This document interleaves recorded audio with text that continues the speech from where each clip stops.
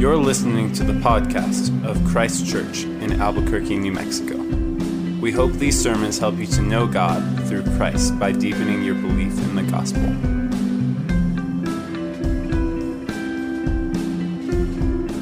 The reading this evening comes from Luke chapter 3, verses 1 through 22. In the 15th year of the reign of Tiberius Caesar, Pontius Pilate being governor of Judea, and Herod being tetrarch of Galilee, and his brother Philip, tetrarch of the region of Iturea and Trachonitis, and Lysanias, tetrarch of Abilene, during the high priesthood of Annas and Caiaphas, the word of God came to John, the son of Zechariah, in the wilderness. And he went into all the region around the Jordan, proclaiming a baptism of repentance for the forgiveness of sins, as it is written in the book, the words of Isaiah the prophet. The voice of one crying in the wilderness, "Prepare the way of the Lord, make his path straight. Every valley shall be filled, and every mountain and hill shall be made low, and the crooked shall become straight, and the rough places shall become level ways, and all flesh shall see the salvation of God." He said, therefore, to the crowds that came out to be baptized by him, "You brood of vipers, who warned you to flee from the wrath to come? Bear fruits in keeping with repentance, and do not begin to say to yourselves, 'We have Abraham as our father.' For I tell you, God is able from these stones to raise up children for Abraham. Even now the axe is laid to the root of the trees. Every tree, therefore, that does not bear good fruit is cut down and thrown into the fire." And the crowd said to him, "What then shall we do?" And he answered them, "Whoever has 2 tunics is to share with him who has none, and whoever has food is to do likewise." Tax collectors also came to be baptized and said to him, "Teacher, what shall we do?" And he said to them, "Collect no more than you are authorized to do." Soldiers asked him, "And we, what shall we do?" And he said to them, "Do not extort money from anyone by threats or by false accusations, and be content with your wages." As the people were in expectation, and all were questioning in their hearts concerning John whether he might be the Christ, John answered them all, saying, "I baptized you with water, but he who is mightier than I is coming, the straps of whose sandals I am not worthy to untie. He will baptize you with the Holy Spirit and fire. His winnowing fork is in his hand to clear his threshing floor and to gather the wheat into his barn. But the chaff will burn with unquenchable fire." So with many other exhortations, he preached good news to the people. But Herod the Tetrarch, who had been reproved by him for Herodias, his brother's wife, and for all the evil things that Herod had done, added this to them all, that he locked up John in prison. Now, when all the people were baptized, and when Jesus also had been baptized and was praying, the heavens were opened, and the Holy Spirit descended on him in bodily form, like a dove, and a voice came from heaven, "You are my beloved Son. With you I am well pleased." This is the word of the Lord. Let's pray.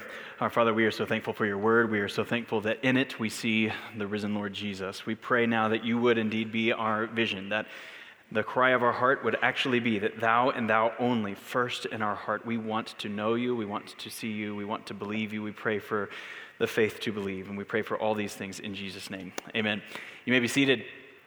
Tonight is a torch night, so if you are a 4th through 6th grader and want to talk about Luke 3 with Cedric and Stephen, you guys can head on out. Welcome, everyone. It's good to see you all here in 2023. If I haven't met you, my name is Nathan. I would love to meet you after the service. If I haven't, it was so great to have a week off. Last week, I think I can speak for all of us in saying, is Raybo here? I don't see him. There he is. Raybo, brother, we are so thankful for how you served us last week. Raybo worked so hard in prayer and in study and in preparation to lead and to shepherd and to pastor and feed us last week. So all of that in and through a busy holiday season with parenting 7 children and finishing up end-of-year engineering projects. Brother, a few of us were talking this last week that as Raybo was talking about building intentional rhythms of worship into our lives, even as families, in order to know Christ and to love God more. Most of us, I think, who know Raybo and who were sitting in the pews last Sunday, we just believed him. That he is doing these things in his life, and it was easy to trust him in the things that he was teaching us. So Raybo, you're a gift to our church. Church, not only how you serve it faithfully, but how you model a godly life for us. So Christ Church, follow Raybo as he follows Christ.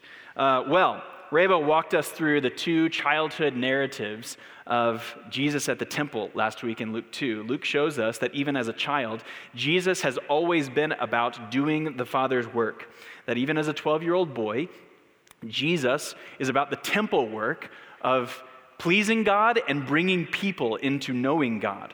And yet, last week we saw in Luke chapter 2 that Jesus' work, his actual ministry, had not yet begun. It is coming. Momentum is building. He is about the work, but he is not doing the work yet. Jesus is about to go public in who he is and what he has come for. And so Luke 3, what you just heard Dave read, is a bridge. It's a transition of everything that has been building to now. We'll see at the end of this passage and then into our next text next week that it's on. It is public. John the Baptist here in Luke chapter 3 is the main actor, but Jesus is the main character. John's the main actor, but Jesus is the main character in the background. So just like Moses passed off the mantle to Joshua at the Jordan River in Deuteronomy 31, just like Elijah passes the mantle to Elisha at the Jordan River in 2 Kings 2, John the Baptist here, now at the Jordan River, will hand off the baton of proclaiming the kingdom of God, now from him to Jesus. Now we know about John from chapter 1. If you've been with us the last several months, if you remember when Gabriel came to John's elderly father Zechariah in the temple to tell him that his elderly wife would not only have a child, but this child would grow and have an important future ministry of preparing and pointing to Jesus. And in fact, that's all that chapter 3 is about John's ministry, which is about preparing and pointing to Jesus. So we're going to see this under 2 halves tonight. I originally thought we were going to get through all of chapter 3 tonight. We're just going to get to where you heard Dave end reading in verse 22. But we're going to just see 2 halves tonight that John points to Jesus' mission in the first 20 verses, which will be the majority of our time, and then the Father points to Jesus' identity. So John points to Jesus' mission, and the Father points to Jesus' identity. So first of all, right off the bat here in verse 1, let's get after it, that John points to Jesus' mission. In verse 1, Luke again sets this narrative as a narrative of actual events in time and in space and in history. Hey, look at that. New slides for a new year. We're going to try to keep a theme together for every book. We've been thinking about the upside-down kingdom of God, so here we go. Anyway, beginning with Tiberius here in verse 1, Tiberius is the new emperor of Rome. Caesar Augustus is gone by now. And then Luke works his way down through local governors and local officials. Did you know that Abilene is not just a small town, West Texas town, but it's in the Bible? Now you do from Luke chapter 3. But through local governors, officials, now working its way all the way, Luke does, down to the priesthood of Israel. What he's doing here is not just some vague religious myth. He's not just like a telephone gaming his way through the generations. This story of Jesus that grows in its mythology and then eventually gets written down centuries later. No, Luke is presenting to us eyewitness account that actually happened, then synthesized, put together by Luke for a theological purpose.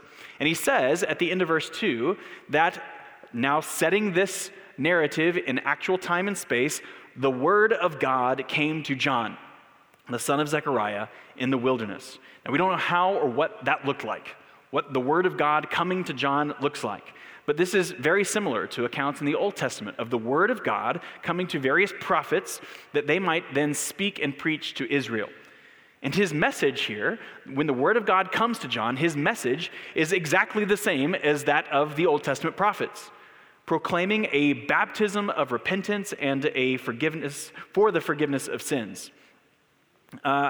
He's out here baptizing at the Jordan River, and this is obviously why we call him John the Baptist. It's not because he likes casseroles and potlucks and stuff, but he is a baptizer. He is John the Baptizer, John the Baptist.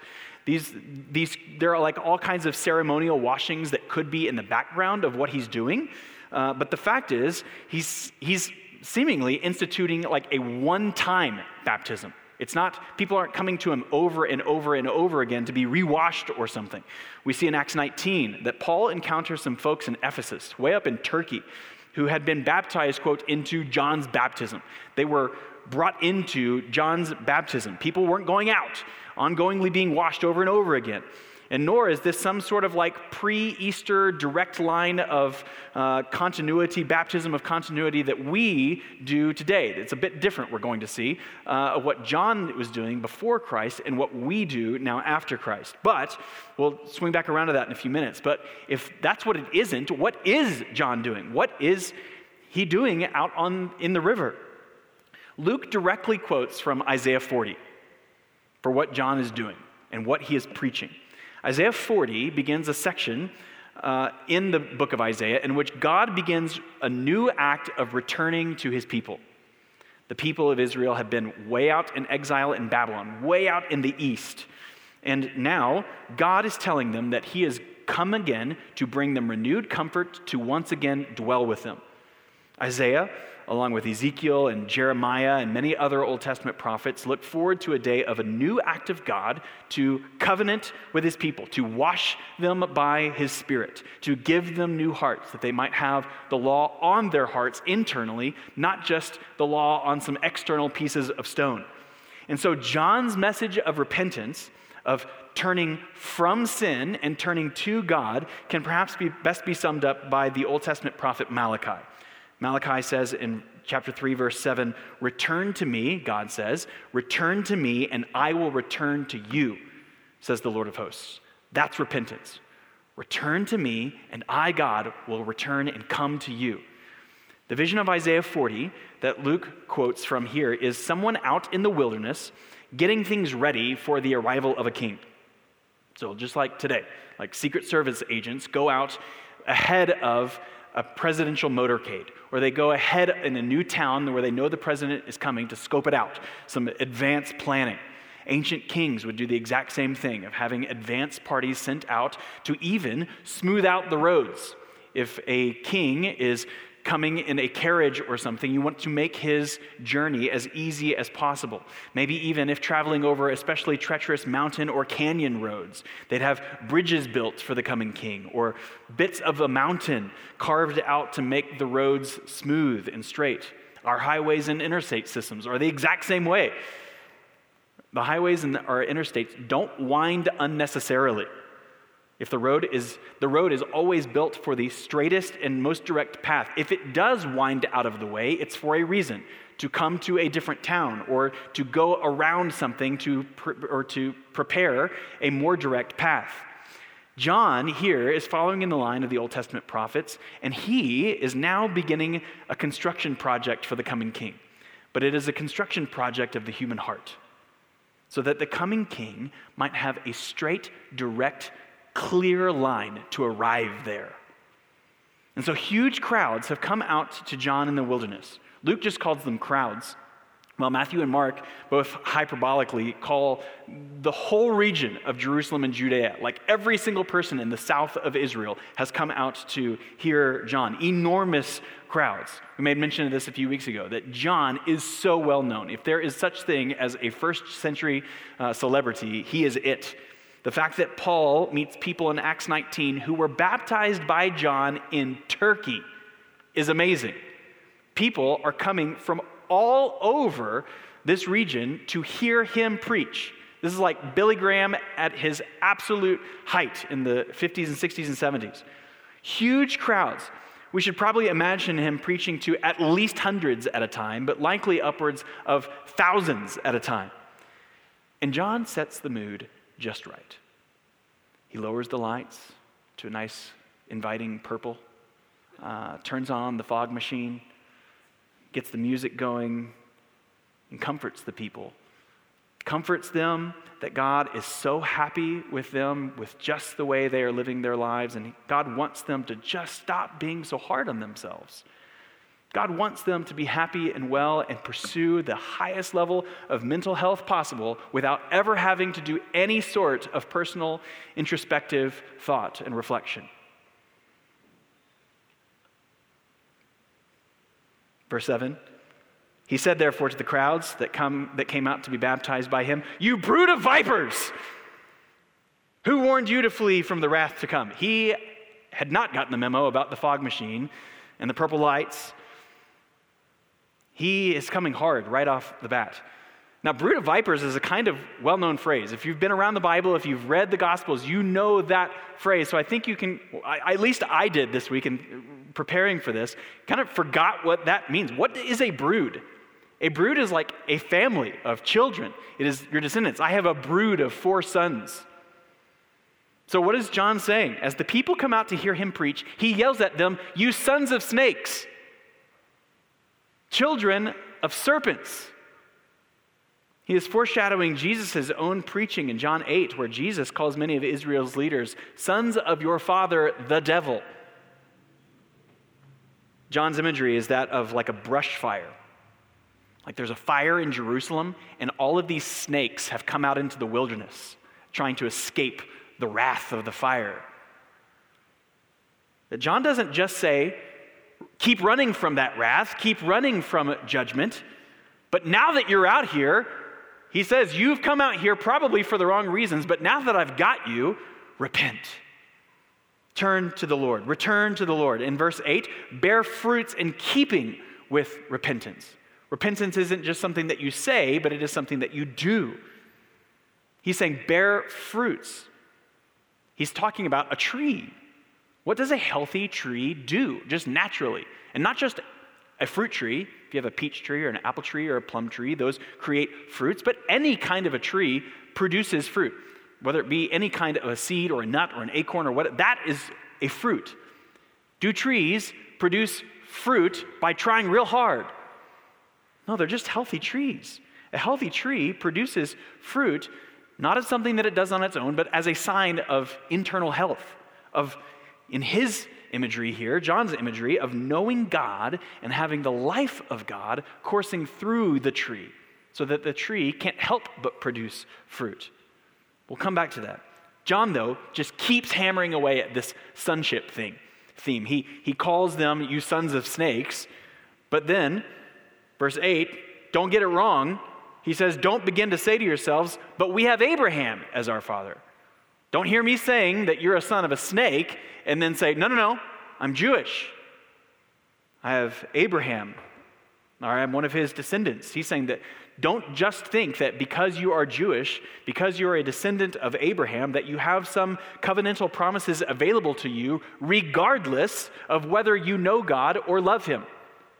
There are some blessings by being close to knowledge of God, but don't rely on that.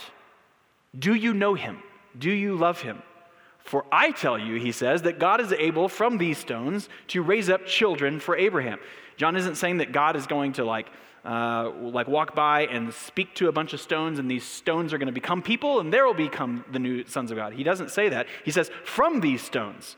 This is a reference to Isaiah 51, where Isaiah calls Abraham a rock out of which the sons of Israel were cut. John is saying, look, people, sons of snakes out there, God once miraculously cut people from a stone. His name was Abraham. And if he did it then, he can do it anew. He can cut children from a new stone. It isn't belonging to Abraham that actually matters. It is belonging to God. So he says, be a fruit-bearing tree, a tree that shows evidence of belonging to God. Or, if not, that tree is actually worthless. Verse 9, even now the axe is laid to the root of the trees. Every tree, therefore, that does not bear good fruit is cut down and thrown into the fire. What good is a dead and dying tree? It doesn't provide shade. If the leaves are all dying, it doesn't provide fruit. It's not reproducing itself. What is it good for? And John is saying, nothing. There was an axe aimed not just aiming at chopping down the tree, but getting rid of its memory altogether. The axe is aimed at the root, taking out both the root and branch to both be devoted to wrath. This is heavy stuff. Heavy stuff. But again, it falls right in line with what the prophets of Israel have always preached. God has created humanity to act as his sub-rulers, to live and to rule the earth on his behalf, in his goodness, under his authority, downstream from his authority, downstream of his good order for the universe, in love for him, in love for humanity, in love for creation. And yet when we, limited and selfish, created humans, place ourselves not just on par with God, but over and above God as now the arbiters and the judges of what is right and wrong in the universe, over and above the eternal and life-giving creator, rejecting his rule, using creation not for his glory, but for ours. Well then, an equal and opposite reaction against the rejection of an eternal God is eternal wrath. It is judgment.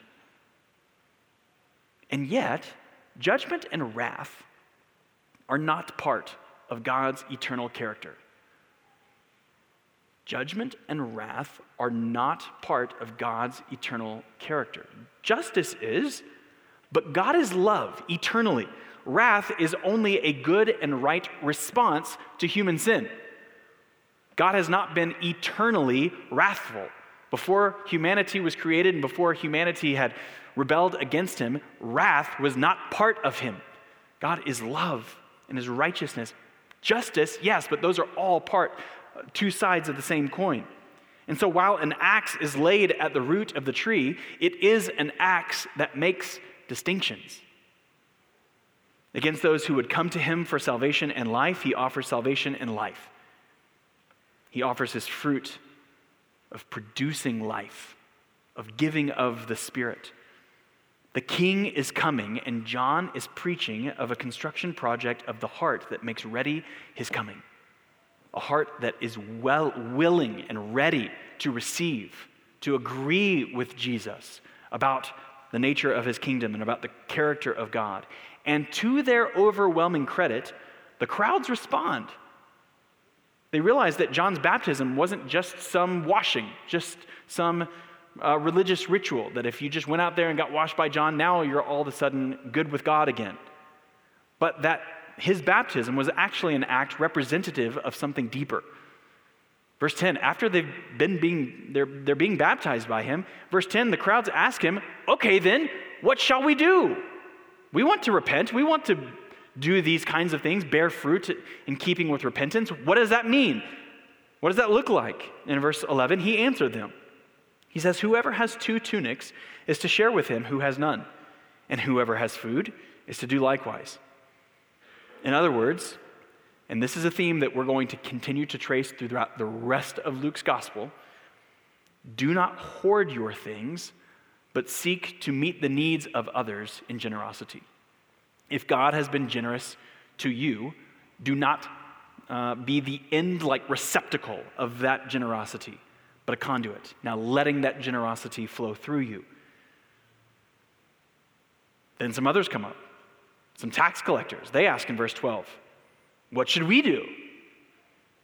And if you have any familiarity with the Bible, tax collectors are social pariahs. They are Jews, but they collect for the Romans, often getting wealthy by what they demand and what they might even steal from their Jewish countrymen. But interestingly, they say, what shall we do? John doesn't say, quit your jobs right now. Especially since you're collecting money from the people of God and you are sending that money onto a corrupt empire. Sending that money on to Rome. He doesn't tell them to quit. He just tells them to keep doing their jobs with honesty. Collect no more than you are authorized to do. Do not steal. And in the same way, verse 14, soldiers also asked them, and we, what shall we do? And he said to them, do not extort money from anyone by threats or by false accusation, and be content with your wages. This word extort quite literally means a shakedown. These soldiers are like mobsters. The word comes from a shaking of a tree, like when you extort. You walk up to a tree and you shake it, and you get all the fruit to come out, and you take the fruit. Notably, John doesn't tell these soldiers to quit their jobs either. These are likely soldiers of Herod, probably not Roman soldiers, but he doesn't tell them to quit their job, that any potential role in state violence or something is categorically wrong. He doesn't say that. In fact, we'll see Jesus later even commend Roman soldiers. He doesn't tell them to quit their jobs. But all John tells them to do is just do your jobs with honesty. Don't steal. Or if we could sum up this entire section, these 3 different kinds of commands to 3 different audiences, we might say that John is telling the crowds to meet needs, don't create them. Meet needs, don't create them. See, this is the difference in a healthy tree of the life of God flowing out and through that provides good for the world around them. That's the difference between a good tree and a dead tree. A good tree has life flowing out to provide. A dead tree has no life and actually is trying to suck any bit of moisture in the dirt that might save it, might fill it. Trying to find something that will once again enable it to nourish. So a good tree, one that is full and giving, or a dead or dying tree that is empty and taking.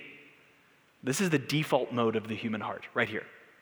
Dead and taking, empty and taking. The default mode of the human heart is to consume, to take, and then take more.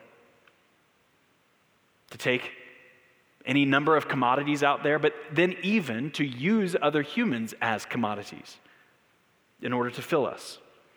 We feel emptiness, we use and we take in order to try to attempt to be filled. We certainly know this when we find ourselves in perhaps a position of power.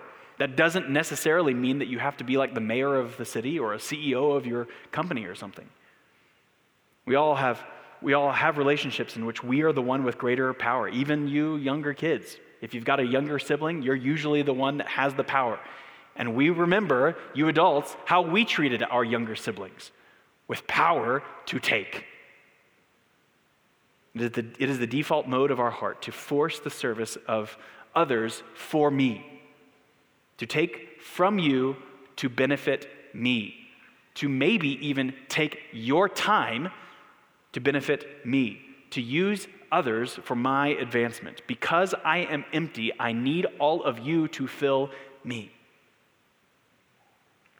But the right side up economy of heaven invades the upside down world and says, I have not come to be served, but to serve. Because the divine life of God comes to fill his people, they no longer need to exploit or to take in order to be filled because they are already filled. Now, the people of God can exist now being filled by God in order to meet needs and not create them. Financially, relationally, with our time, with our serving others rather than being served by them. And so these people, they ask John what they should do, what repentance actually looks like, and John gets real practical. Meet needs, don't create them. Care more about others than yourself. I recently heard a talk in which the speaker said that we often go through life, often like with other people, like when you play volleyball. Have you ever played volleyball? And when you're about 5 feet from your closest teammate, and the ball gets hit so perfectly, 2.5 feet in between both of you, what do? You both lean towards the ball, but then you're expecting the other person to go get it first, and then you look at where the ball landed, and then you look at each other, you're like, come on, that was yours, but it wasn't. The Christian life is like playing volleyball, and when needs come right in the middle of us, we are calling it. That's mine. It's mine. When there is someone in our gospel community who needs something with time, with prayer, with financial needs, we're not waiting for someone else to call it, but we are calling it. As husbands, when it's another dirty diaper or throw up in the middle of the night, mine, I got it. This is what Paul is trying to say in Romans 12:10 of outdoing each other in showing honor. This is a healthy tree of calling it, of calling needs and seeking to outdo one another. Our churches, the members of our church, in our family, with siblings, outdoing each other and showing honor and calling it on the needs that might come about. We use the Westminster Confession of Faith tonight for our profession of faith, and the phrase that Kyle noted at the end always kind of makes me giggle because it sounds kind of weird, that we ought to repent of particular sins particularly. But it's actually really good. If we think about that, Kyle told us to think and meditate on that phrase this week. This is such a good time of year to have conversations together throughout the week to talk about what a turned life, a repentant life, a healthy tree life looks like, particularly, like in the parts, not just generally. It's really easy to think about what the Christian life ought to look like generally. Hypothetically, we know what others should be doing, but without really thinking about the day-to-day, moment-by-moment parts of my life. It's very easy to stay up here and think generally about what a Christian should mean and look like, and yet God wants all of us to love him with our whole heart and soul and strength and mind, with our desires, with our actions, with our motives even, week by week, hour by hour, minute by minute. And so John is preaching all of this. And again, to their credit, the people recognize that this is divine. This is heavenly teaching. And so Luke tells us that they begin to wonder, is this guy the Christ? Is he the Messiah, the anointed son of David, come to bring and deliver God's people into his settled presence? And so John responds in verse 16. He says, John answered them all, saying, I baptize you with water, but he who is mightier than I is coming. He's saying, I'm not the Christ, the strap of whose sandals I am not worthy to untie. He will baptize you with the Holy Spirit and fire. His winnowing fork is his hand to clear his threshing floor and to gather the wheat into his barn, but the chaff he will burn with unquenchable fire. Now he's saying that untying a sandal is like a servant or a slave's job. And he is saying, I am not the Christ, but he is coming. And you think that I'm giving you something amazingly awesome and good? This is good. This is the wisdom of God that I am preaching. But my life and teaching and ministry, I am not worthy at all with what is coming. I am just the warm-up act. And we know why warm-up acts, right, exist. You've gone to a concert. You don't just go and see the headliner, first of all. You don't open the doors at 8, and then at 8:03, Taylor Swift comes on stage. You not only want to build the expectation, build the anticipation and excitement, but you kind of want to get the crowd going. You want to build them and get them in the mood together as a collective, so that when the headliner comes on, there is something to walk onto, to be received by. And so he said, I am just the warm-up. Jesus is altogether categorically different in the kind of baptism that he is going to do and what he is going to bring. So what is John's baptism? We actually haven't gotten there yet. Here's what I think John's baptism is actually about. It is less about washing and more about location. It's important that we never hear of John baptizing anyone anywhere other than at the Jordan River. And more than that, Jerusalem is down to the south, and the Jordan River is out to the east of town, and John is out in the wilderness beyond the river. He is even east of the river.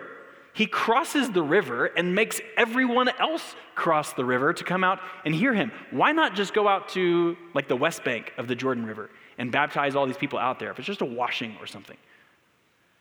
What's the big deal with crossing and going out into the wilderness? Now, Mark is going to make a bigger thematic theme out of this than Luke does, but John the Baptist thinks of his role in ministry like that of Moses, gathering the newly constituted people out on the east banks of the Jordan. But just like Moses, who can peer into the land but not go in, he hands the mantle off to Joshua that Joshua might take the people into the land. The same is happening here. Joshua, Yeshua, out of exile, Jesus might take the people out of exile in the east and now into the settled presence of God. While followers of Jesus, us now, will continue in water baptism after Jesus' death and resurrection, the spiritual work of his baptism, of Jesus' baptism, is to wash and cleanse by the Holy Spirit, which purges and cleans and then brings those who belong to him into the barn of God, into usable wheat. But the farmer, just like we thought about in the book of Ruth a few months ago, the farmer separates the unusable dust, the chaff, from the usable grain. He sends others into judgment. And again, we tend to read something like that and squirm. All this fire and judgment and wrath stuff seems so harsh and terrible. But look at verse 18. After all this wrath and fire stuff again, Luke says, "So with many other exhortations, he preached good news to the people." When we hear someone preaching about wrath and judgment, what do we call him? Like a fire and brimstone preacher. He's not preaching hope. He's just preaching condemnation and judgment. To Luke, this kind of preaching actually is gospel, is good news, is a gospel, is a preaching of hope and of joy. This preaching and warning is good news. It is the gospel because the God of glory is offering salvation. As 21st century Westerners with postmodernism in our very blood and our DNA, that any belief or conviction is an equally good belief or conviction as long as that belief or conviction is earnestly believed by the person believing it, where a phrase like your truth and my truth actually makes sense. We live in that context. We can read a passage like this, or like Jesus in John 10, where Jesus says, "I am the door. If anyone enters by me, he will be saved, and he will go in and find pasture." And we read Jesus in that John 10, and we think, well, Jesus, that is very exclusive of you. Why aren't there more doors? Why haven't you created other pathways to be found by you? But if you are steeped into the world of the Bible, you read Jesus saying, "I am the door," and you read that and you say, there's a door? What good news? What kind of incredible God is this that would offer himself, that would offer wisdom, that would offer a path of salvation, which would offer salvation, which would offer himself, that he would offer himself as a God of love and of glory and of truth and of grace. There's a coming king and a kingdom of God, now coming, John is preaching, who will dwell with his people in love. Which Luke, then, did you notice this? He gets a little out of order. He goes straight to a couple of years from now, at the end of John's life. The other gospel writers place this elsewhere in the gospel. Luke just wants to get most of the John stuff out of the way so that he can just hit the ground running with Jesus. But he tells us he's doing something intentionally here too. Luke immediately contrasts this kingdom that John is preaching, this king and kingdom that is coming, with then Herod in verses 19 and 20. Both Matthew and Mark, again, fill in more details about Herod's arrest of John, but this Herod is a man of power who operates under the default mode of the human heart. Taking, using, exploiting, and even murdering. Luke sandwiches all of the rulers of the world in verse 1 of chapter 3, starting with the emperor of Rome, down to the temple priesthood, and then he puts Herod here. There are two rival kingdoms at play here. Kingdoms of power and of taking and of exploitation, and the kingdom of heaven, the right side up kingdom of heaven that seeks to serve and to save. And now finally, it's like the openers have all played, the warm-up acts are all done, and it's time for Taylor Swift. I believe that I just compared Taylor Swift to Jesus. Might this be struck from the record, but Luke has Herod in charge here, now imprisoning the prophets of God. All is weird and crazy, and we are seeing the upside down for what it is, and then the slow clap starts. It's time for the opener. So now, secondly, verse 21 and 22, the Father points to Jesus' identity. Verse 21, now when all the people were baptized, and when Jesus also had been baptized and was praying, the heavens were opened, and the Holy Spirit descended on him in bodily form like a dove. And a voice came from heaven, "You are my beloved Son. With you I am well pleased." When all the people, Luke tells us, were baptized. Again, this seems a bit hyperbolic, but Luke is saying that now the people have all been gathered on the shores of the Jordan. They are ready to enter the land out of their exile. Joshua is now here and ready to lead them over the Jordan. And so Jesus goes into the water himself, not because he needs to be washed of sin. This is not a baptism of repentance for him. He has nothing to repent of.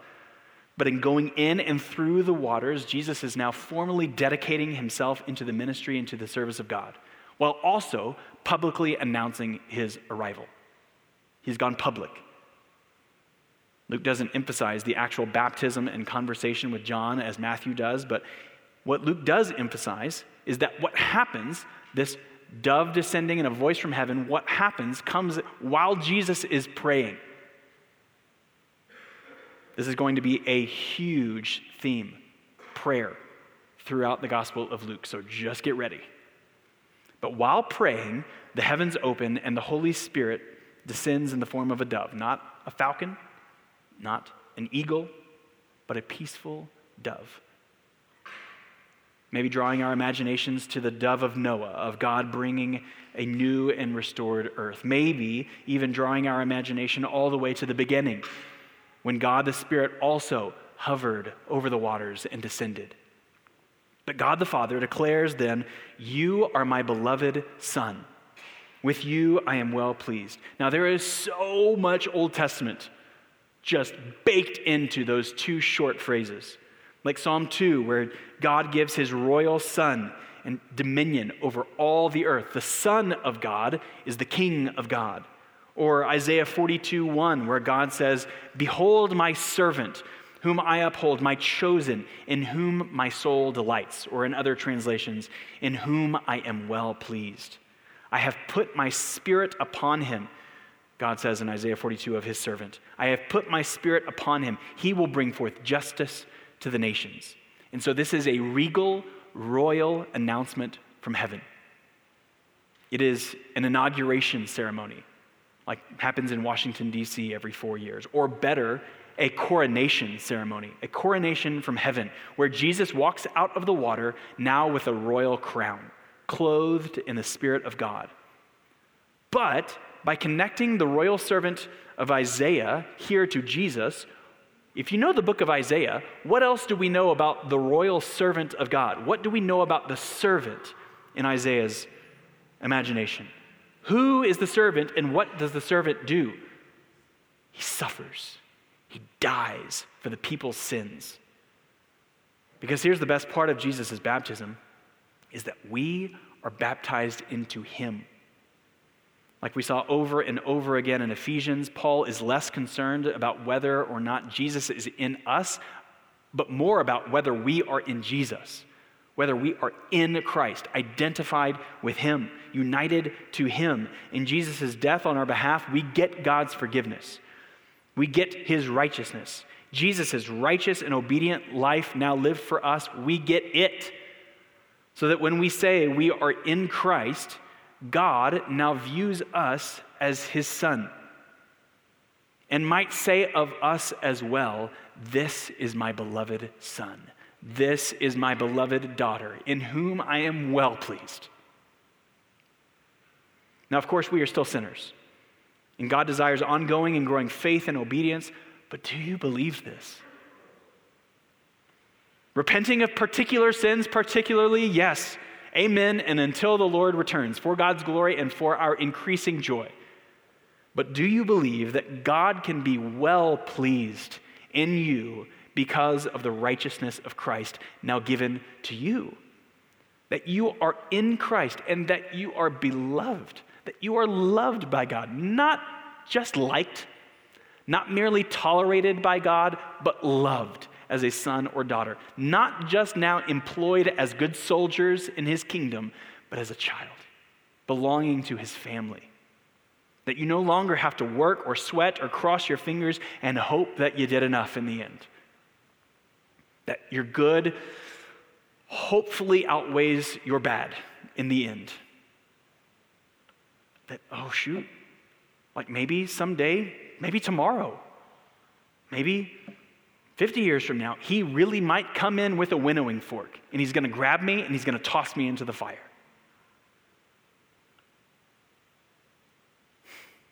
The gospel says that Jesus has lived for you.